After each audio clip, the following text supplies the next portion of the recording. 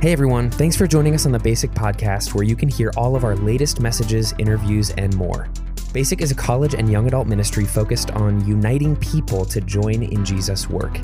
To keep up with what's happening in our community, take a moment to follow us at Basic Worship or explore our website, basicworship.org. We hope you enjoy this episode of our podcast and that it helps you take a next step in your faith journey. Enjoy.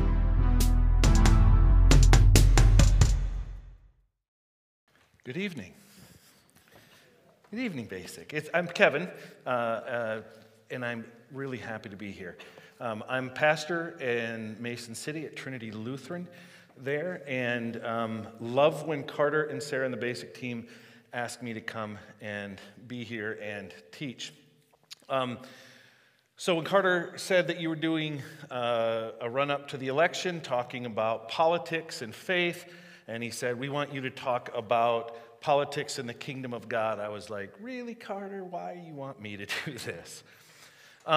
Most of the time, the question that Carter brought up was really relevant. Most of the people I've dealt with in churches in 30 years have said, don't talk about politics and faith in the church. In fact, the times when I've tried to wade into that, I've literally had people come into my office and say, don't do that again, or you will lose me and you will lose my money. They threaten. Just don't do it. So when he asked me to do it, I'm excited to do it because I finally get a chance to do something I haven't had a chance to do for 30 years, so I've got about 30 years worth of things to say coming at you really quickly. But I'm also anxious and a little nervous about that. So I would just like us to pray one more time here, please.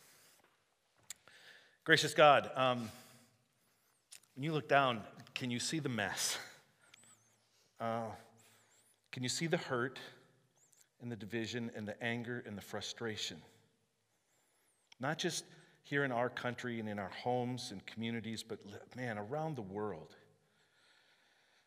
And you have promised that in the midst of it all, that where two or three are gathered in your name, you will be there. Well, there's more of us than two here, and we're gathered in your name.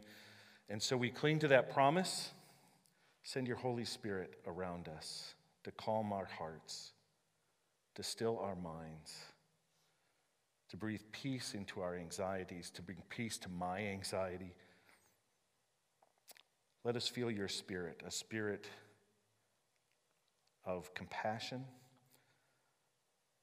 a spirit of might and of counsel and of love and joy. This we pray in your holy name. Amen. I want to start this evening with a conversation, a real quick conversation without using words. What I'm going to do is I'm going to ask you a question. I want you to have a really brief conversation with those people around you or 6 feet from you, however you're doing it, just using your eyes and your head, okay?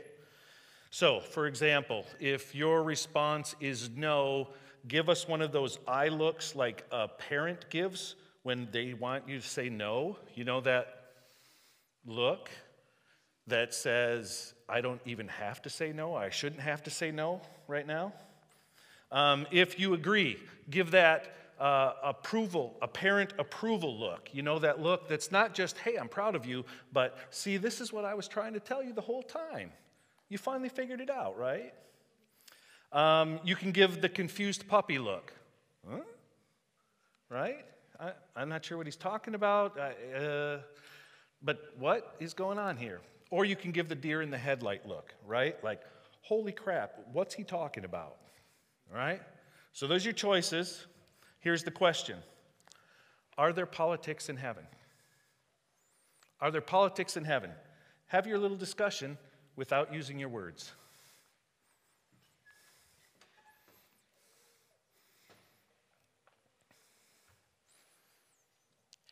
Are there politics in heaven?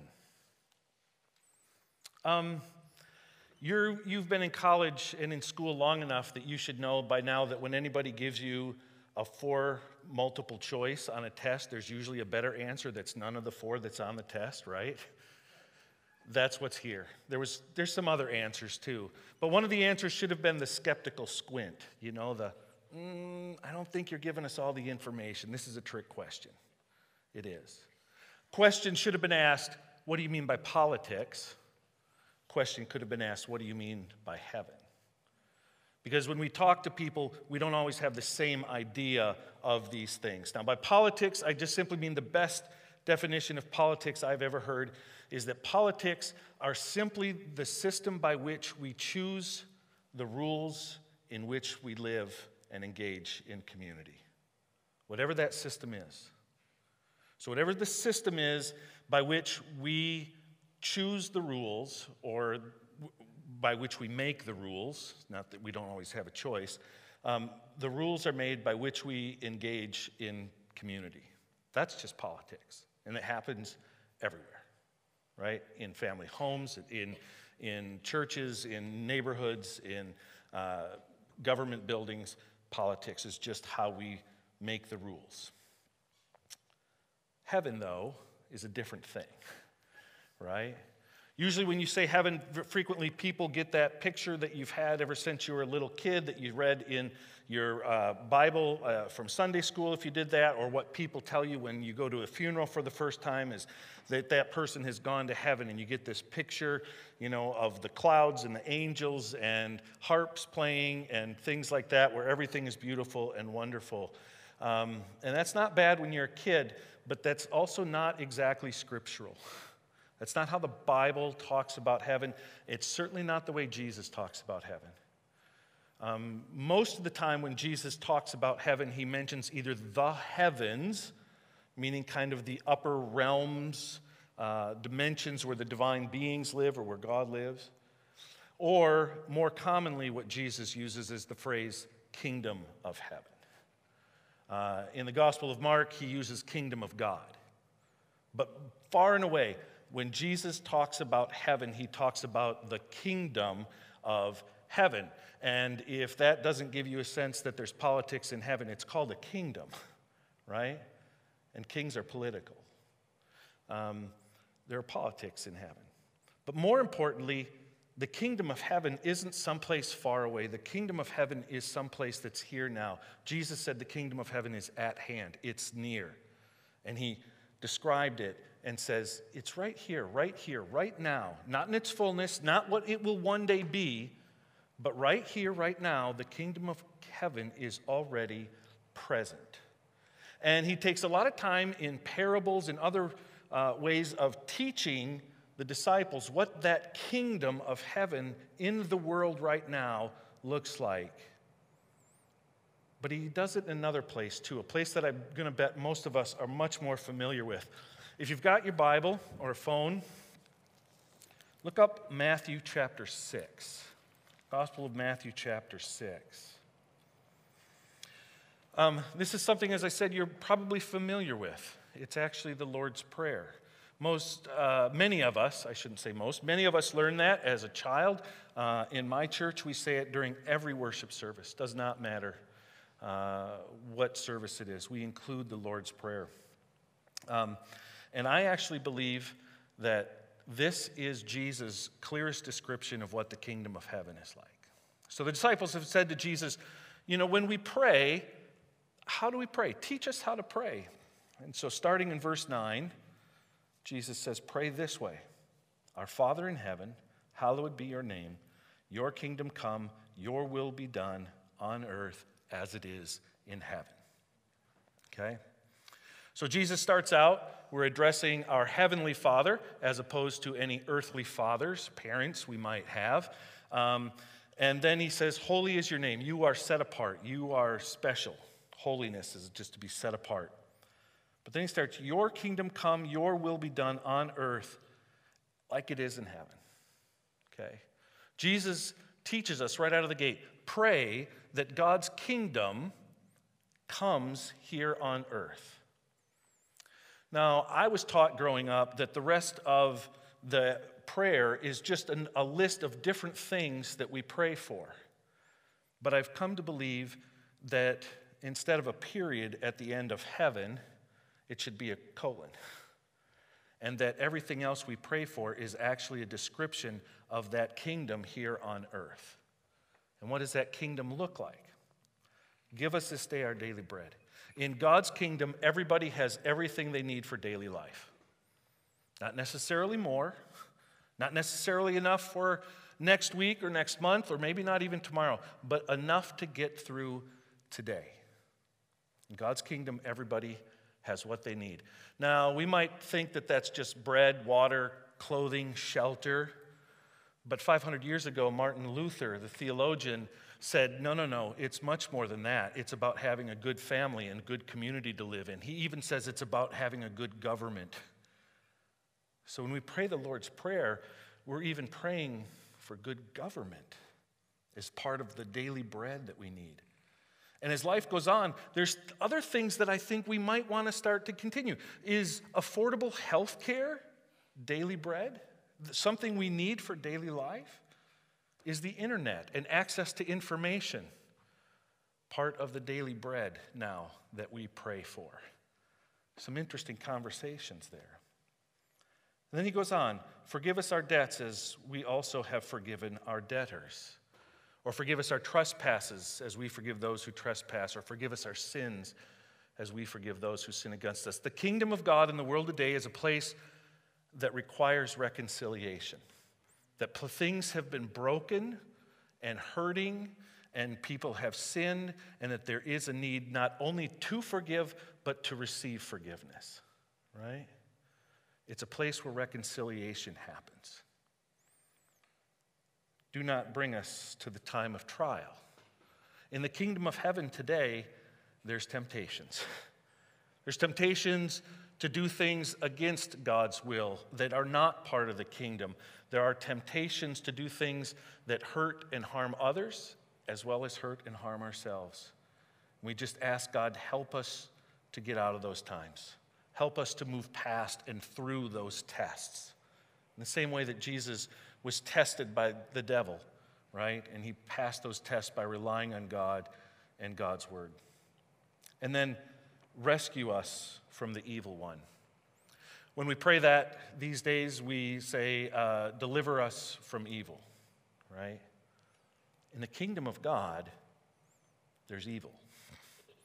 This is one of the places where people just back up and they say, no, there's not supposed to be. Heaven's supposed to be a place where we get away from this stuff, where we don't hurt, where we don't do these things. We're not tempted and there's no evil. I think Jesus says in the kingdom right now, the way it is, there's evil. And in fact, I can back that up because in his parables, he actually says that, right? The kingdom of heaven is like a man who goes out to plant a field and he plants wheat. And at night, his enemy comes and plants weeds. And when they start to grow, his workers say, do you want us to pull the weeds? And the man says, no, let them be. The kingdom of heaven is like a field of wheat and weeds.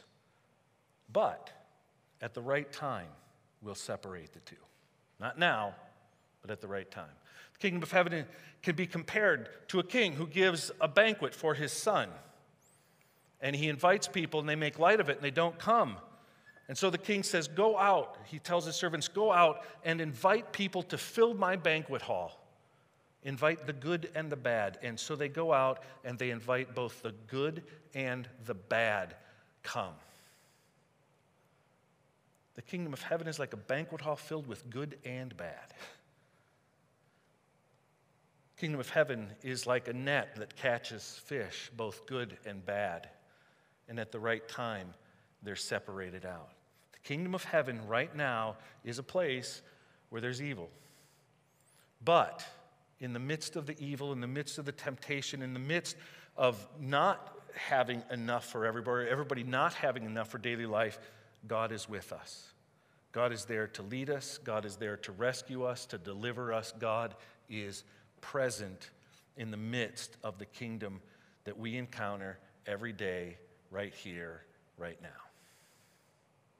So the question is, if this is how Jesus wants us to pray, and if this is indeed the picture of the kingdom right now, and he's inviting us to be a part of that growing kingdom, how do we work with that? How do we work together towards this picture of God's kingdom in today's climate?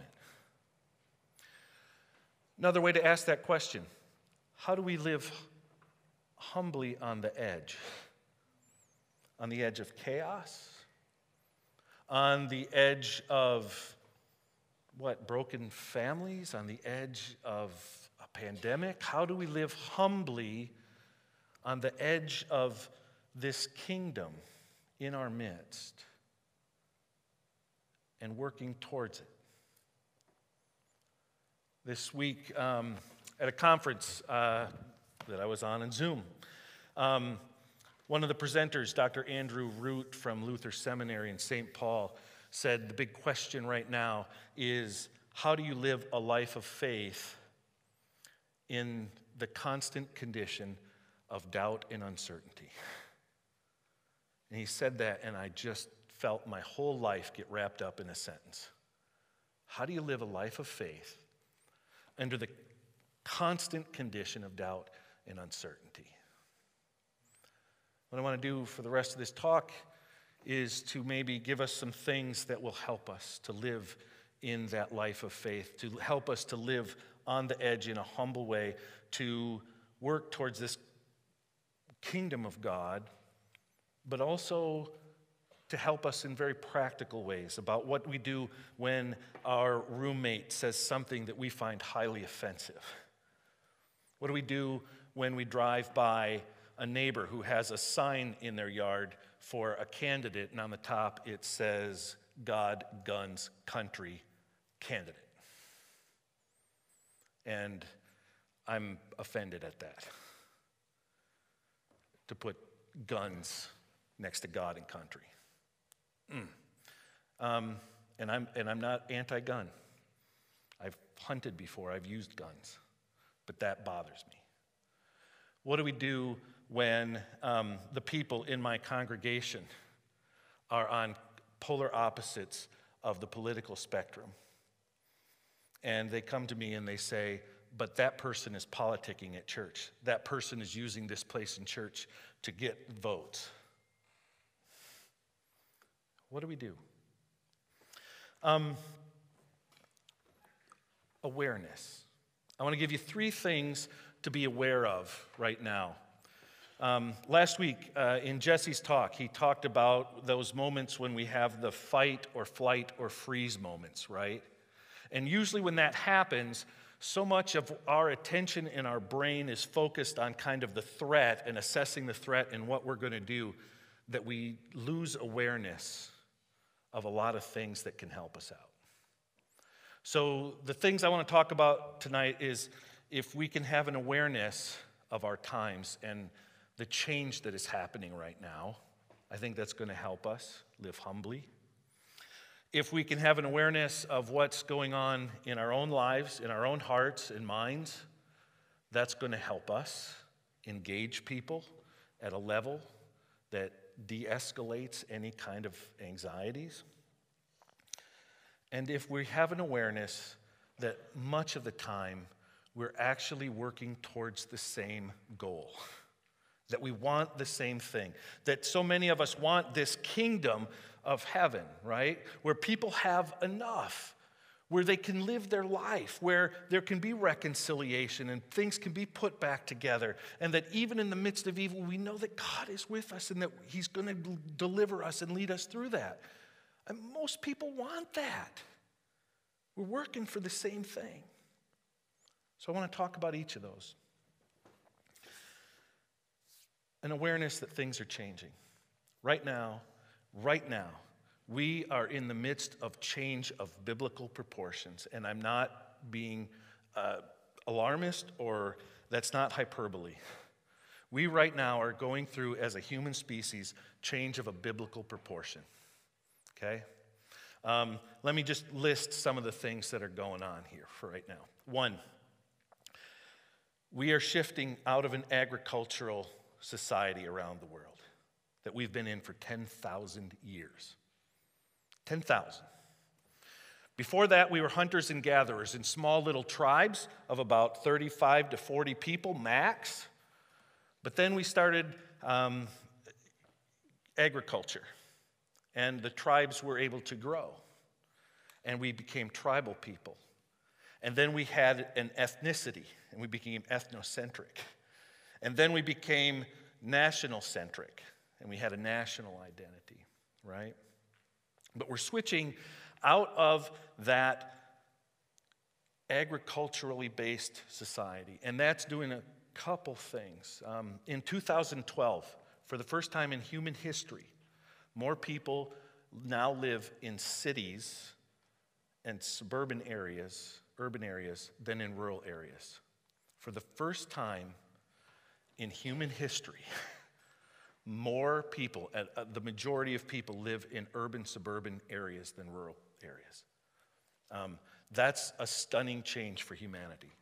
Absolutely stunning. And it's not going to reverse. It can't. So we've made this shift. With this shift also comes the issue around the patriarchy. The patriarchy thrives in an agricultural system because men have the physical ability to herd animals and to farm with big animals, right? But even now, in the last 200 years with the shift towards machinery doing much of the work, anybody can do this, right? So we're actually seeing this shift away from the patriarchy, and trust me, it's not going as fast as we want it to go, but it's shift. And it throws into confusion all kinds of things about what it means to be men and women in the world and around different societies and cultures. This is happening around the world, not just with us, okay? Which brings in all kinds of other things around gender and sexuality. Big change. And as I said, that shift now from that we've gone through between tribal and ethnic to national, and that's where we've been for a long time. Our primary identity as people has been in the nation, right? When I go back to my parents' or my grandparents' generation, they were, man, we're American. And that was all around the World War I and World War II. We're American first. We know our ethnicity. I know that I'm Welsh and German and Swedish, right? I know where I came from, but I'm American first. We are now making the transition to world-centric, where people are making their main identity as a citizen of the world first, and as of a nation second, and ethnicity third. That's a big shift. And you've probably felt that shift when someone has stood up and went, yeah, America first, right? That's not a bad thing. That's what we've been for 200 years. But the shift is starting to happen where people are looking and going, when I look at this TikTok video, I'm not much different than the person in Korea that made it, right? They're doing the same dance that I am. They've got the same phone that I have. We're much more alike than we are different. I'm a citizen now of the world. And that's huge change. And just so you know, not everybody is going to make the change, right? Not everybody's going to make the change. A lot of people have just decided, I'm not going to change. I'm not going to do it. Some people, even when they want to do it, struggle to do it. And that's why there's some generational stuff in here too, because the older generation was taught differently. They were brought up, and the things that they were taught and learned about how life is and the narrative that they use, they're being fair and honest and truthful and faithful. But you've been born into a very different world. And it's confusing to them. To me sometimes. It's just different. So we need to be aware that we're in this change. And trust me, everyone's doing their best. That's a Brene Brown saying, and I read it in her book, and then I told it to my daughter, who's 26, and I said, Brene Brown says, everybody's doing the best. And she goes, no, we're not. The literally next sentence in the book is, yes, they are. I did the same thing. No, nobody's trying. They're not trying their hardest. Yes, she says, yes, everybody is. For whatever reason, everybody's doing the best they can. And I keep telling myself, that's a mantra, everybody's doing the best they can. I like where they're at, but for some sad reason, that might be the best they can do, but we're all doing our best. Second thing to be aware of, yourself. Know yourself. Where are your anxieties? When you get anxious, when you get nervous or frustrated, where's that coming from? Just pause, take a breath, and say, why do I feel this way? Where's that coming from? Remember when I asked the question, are there politics in heaven? you had a first response, right? There was a response that you had to that question. Ask yourself, where did that response come from? Why do I have that response? I'm not saying it's wrong. I'm not saying judge it, but just say, where did that come from? And know that I had it. And also know that most of us humans live with what's called confirmation bias. Are any of you familiar with confirmation bias? Confirmation bias says that what we do is we have a narrative and an understanding and a belief about something, and then we look for evidence that supports that, right? And we give more weight to the evidence that supports it, and less weight, we diminish the weight of things that are against it, right? We just say, I don't trust that news source. I trust this one better because it agrees with me. That's just the way our brains work. And just be aware of that. So know where you're at. Also be aware of where you're called to engage. This has been a hard one for me. To be aware of where engaged. When I see people out marching and protesting, I think, boy, I really believe what they believe. And then I think, maybe I should be out there protesting with them. And I'm like, no, I don't want to go out there and protest with them. That's me. I've been out on the protests. I've been on the marches and the walks. And while I'm out there, I have discovered that's not my call. The place that I'm called to engage is in teaching and preaching from a faith perspective, frequently in a faith community. That's where my gifts lie. When someone tries to bait me into debate, I sometimes get suckered in, but I really quickly realize that I am not very quick on my feet in a debate. And usually the people that try to sucker me into that are people who are really good and who are really quick. And so I have to catch myself and say, don't rise to the bait. If you want to talk to me, we'll talk, but I'm not going to get in debate with you. I have to know where my gifts and my strengths and where God is calling me to be engaged. And I think that's fair for you too. Where are you being called to engage? When your roommate says something that is like poking you, do you need to rise to that bait? Maybe you want to. Maybe you want to let it go and work on the forgiving part, right? Third thing, be aware that very often we're looking at the same thing. We're working towards the same goal, all right?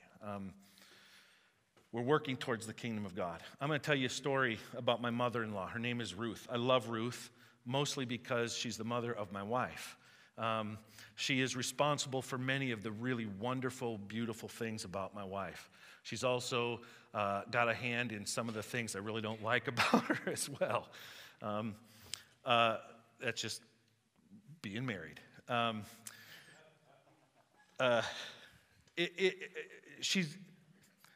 Ruth can drive me crazy. Ruth is an anti-abortion person with all of her heart and soul. She wants to see 0 abortions. And when I say she's anti-abortion, I'm not just saying that she votes on that issue almost entirely alone. She does. But she has gone to marches in Washington, D.C. She has spent innumerable mornings or afternoons picketing outside of clinics that perform abortions in the belief that she can stop one, at least one. I am ashamed of that. My mother-in-law would do that because that doesn't feel Christian to me, but it feels Christian to her. And this is the issue. She does that out of a place of love and faithfulness.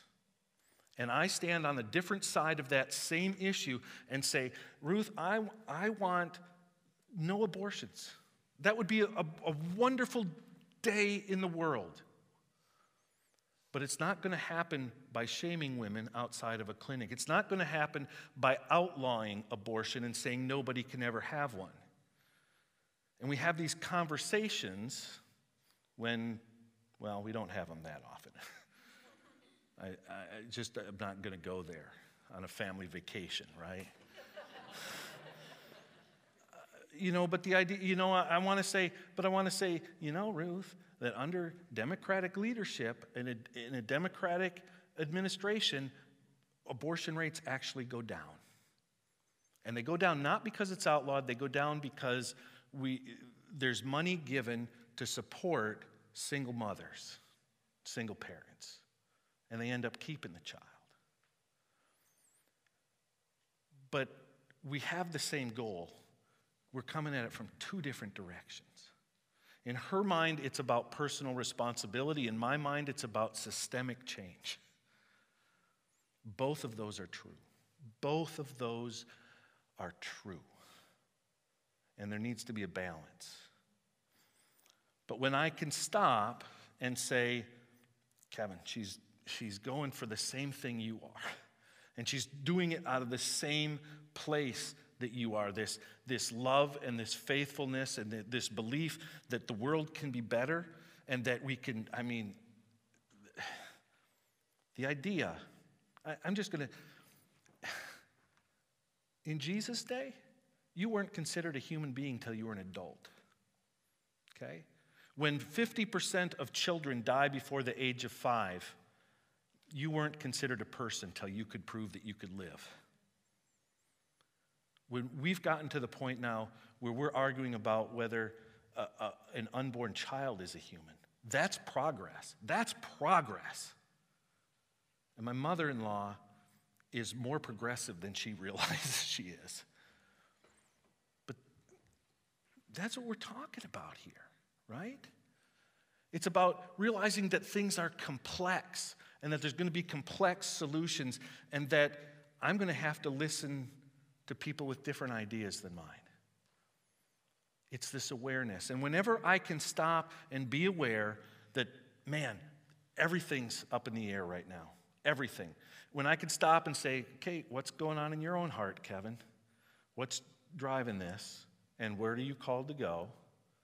And when I can stop and say, those people who I sometimes think are my enemies, I know they are good, caring, loving, compassionate people that are generous to a fault. And look at all of the wonderful things that they add to life. That backs me off a little bit. And it helps me to engage and to be engaged in building that relationship for a long time. Okay? Hard work. Hard work. But it can help. And I think that's what God is here to help us do. To have that Spirit just pause us, listen to where God is at in the world, in our hearts, and in other people. Take a breath and take a step. Would you please pray with me one more time? Gracious God, it is hard, but you have promised to be with us, to deliver us, to lead us away from the tests and the temptations, or at least to lead us through them. We pray that you would rest your Spirit in your heart as we work on building your kingdom, as we work on being the people of your kingdom and sharing love and joy, hope, reconciliation, everything that we need for daily life, and that we can be with each other through the hard times and the good, joyous times. Help us to be people of your kingdom now and forever. Amen.